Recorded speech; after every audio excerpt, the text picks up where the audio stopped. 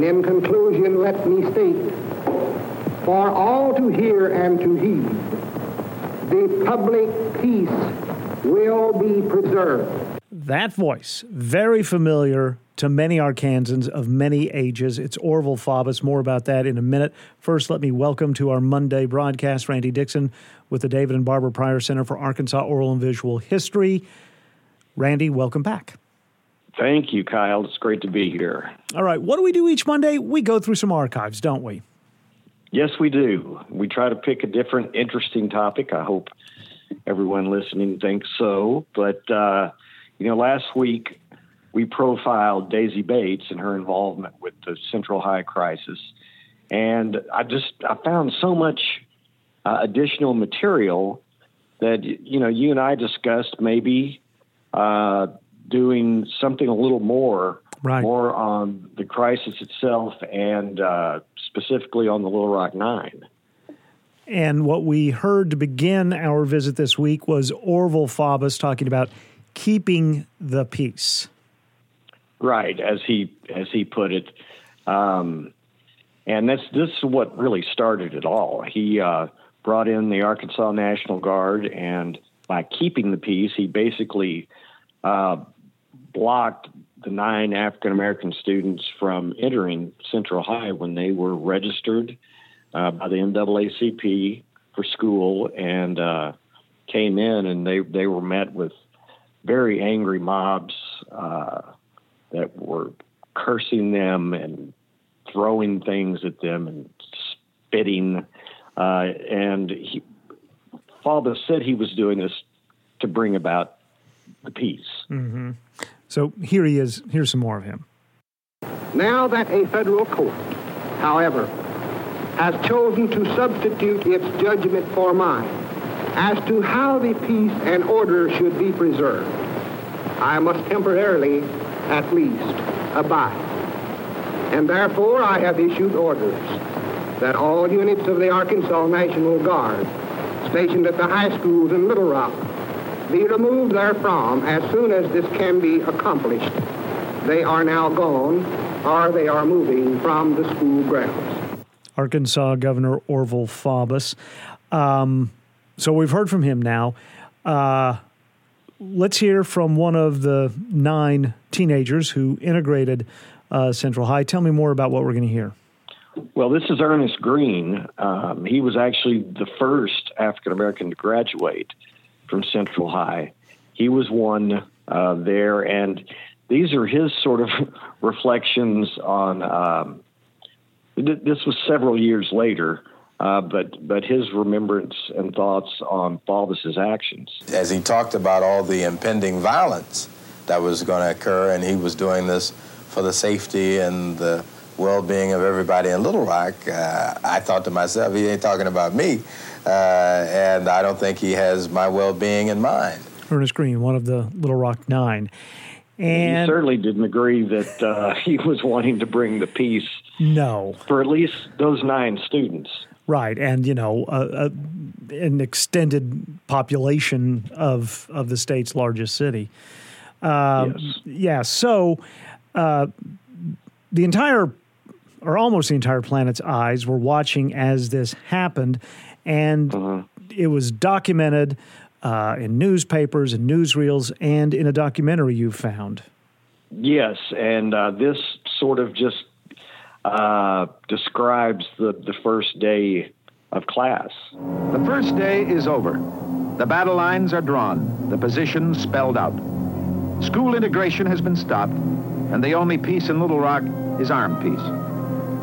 But for Judge Davies, the law comes first. He issues a summons ordering Governor Faubus to answer for his actions in using the National Guard to block the admission of the Negro students. It is hereby ordered, paragraph 1.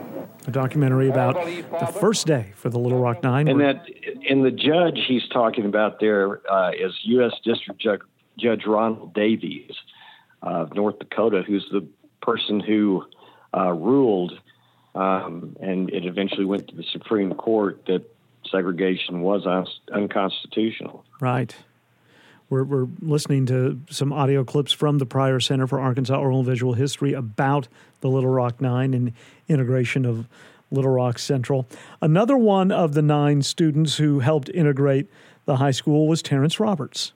Yes, Dr. Terrence Roberts, who we heard from last week, who actually confronted Orville Faubus on Good Morning America on the 25th anniversary. But these are his thoughts years later about that first day.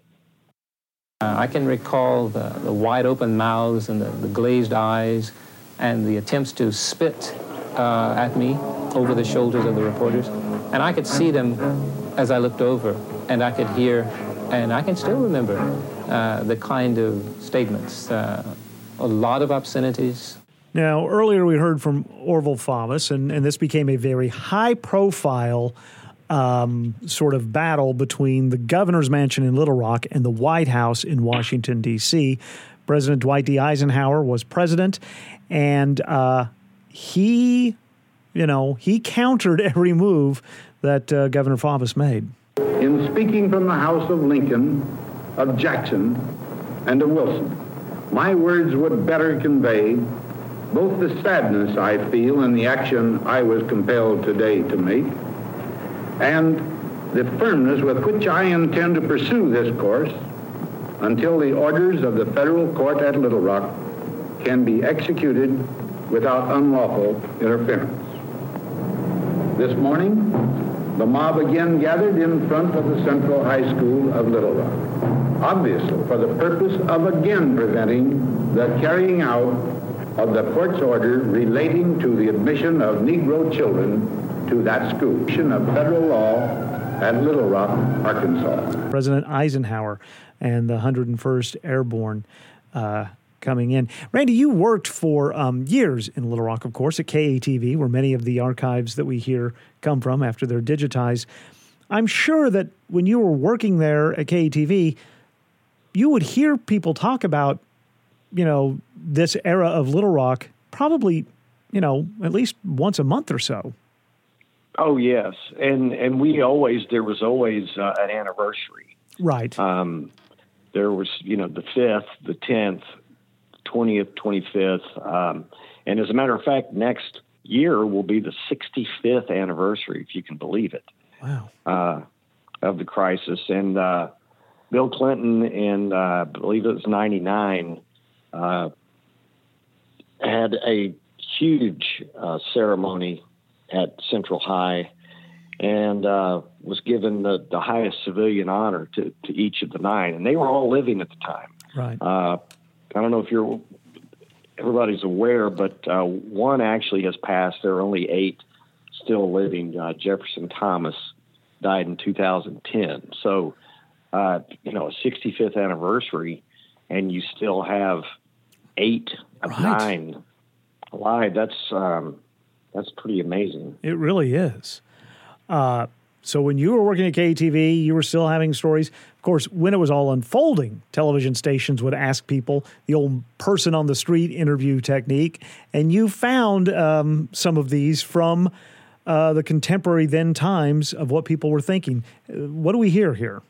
Well, there are 3 different man-on-the-street interviews, and you can tell by the tone of all 3, they are quite varied. Right now, they're just letting in the higher students, but by the time I'm a senior, they're just going to be letting all of them in, and I don't know about that because there's going to be some pretty low and pretty mean people out there. I think that integration is inevitable, and I think that the younger generation, my generation, realizes this. And I think a great deal of the difficulty has been because of parents and older people pushing the students at Central High. I believe that an appeal should be made to the extremists of the population of Little Rock, Arkansas, who have caused all the adverse criticism by the United States and the rest of the world towards Little Rock, to restrain their emotions and their prejudices so that an orderly negotiation can be made to dissolve the situation in Little Rock. So we heard from the first person who uses these sort of ugly euphemisms. Quite racist, yes. The young woman who, hey, this is happening and adults butt out, let us do it. Yep. Yep. And the third and fellow? And then that last guy, I don't even know what he was talking about. To tell you the truth. He obviously. What did you think? I think he was concerned about the reputation of Little Rock because it was getting such a bad reputation over this. And if you grew up in Arkansas, let alone Little Rock, you know the lasting impact that this had.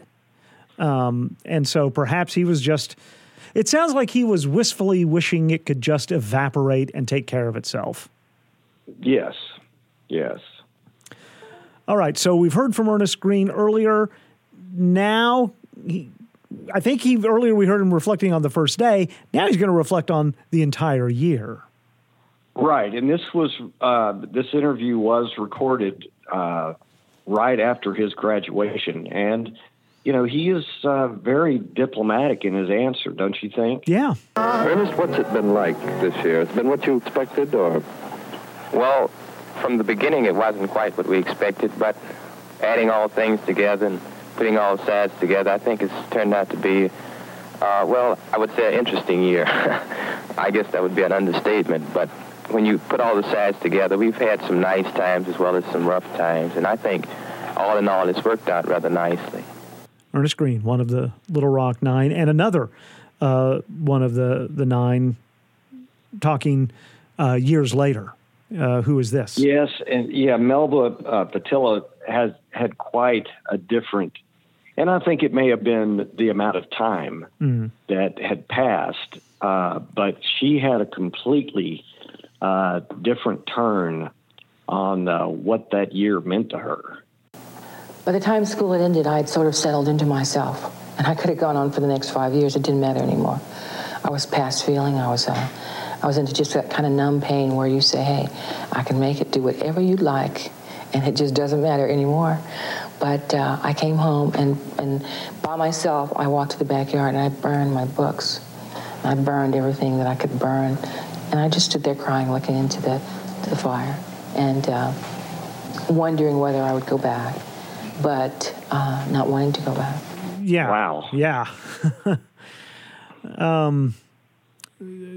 Thanks, Randy, for last week and this week bringing these archives in and letting us not forget many of the emotions and machinations that the state went through almost 65 years ago. Well, maybe we can do something a little lighter next week. What do you think? Whatever you bring in, I think, is going to be interesting.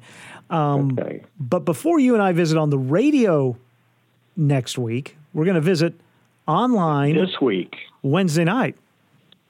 That's right. Pryor Center presents. We will do an online sort of, I guess you would call it a lecture, but it's going to be more of this program except for with video. So we get to show the pictures that go along with the audio that we're playing for you. It's going to be live. That should be a lot of fun. It will be live. It will be live. There will be a time after we've shown some of the videos and after we've talked about them, there's going to be an opportunity for people to submit questions as well. Yes, and it's at 6 o'clock this Wednesday, and you can go to the Pryor Center and register. It's free, but you need to register to be able to get the link to sign in. So it'll be from 6 until about 7. Pryor? Go ahead. We're going to have some interesting things. Yeah, pryorcenter.uark.edu. You do have to register. It is free. And here's the thing. You said, it's from 6 to 7. We've had a couple of phone calls, you and I, where we've been deciding which archives we want to share. Yes, I think we've made a very long list that we're going to have to pare down, and that's what we'll do today, so we'll be ready for Wednesday. How's that? Yeah, because our first draft, I think, was going to take us to about 11 p.m., so we're gonna have to trim that some more. But that's a good thing, because then maybe we can do another one. Hey, that'd be fun. All right, Randy Dixon. See how this one goes. Yeah, you're right. Randy Dixon is with the David and Barbara Pryor Center for Arkansas Oral and Visual History. We will visit live online Wednesday night at 6. Go to pryorcenter.uark.edu to register. Randy, I'll talk to you Wednesday night. Hey, I'll actually see you. That's right. Wednesday night, right? That's okay. Right.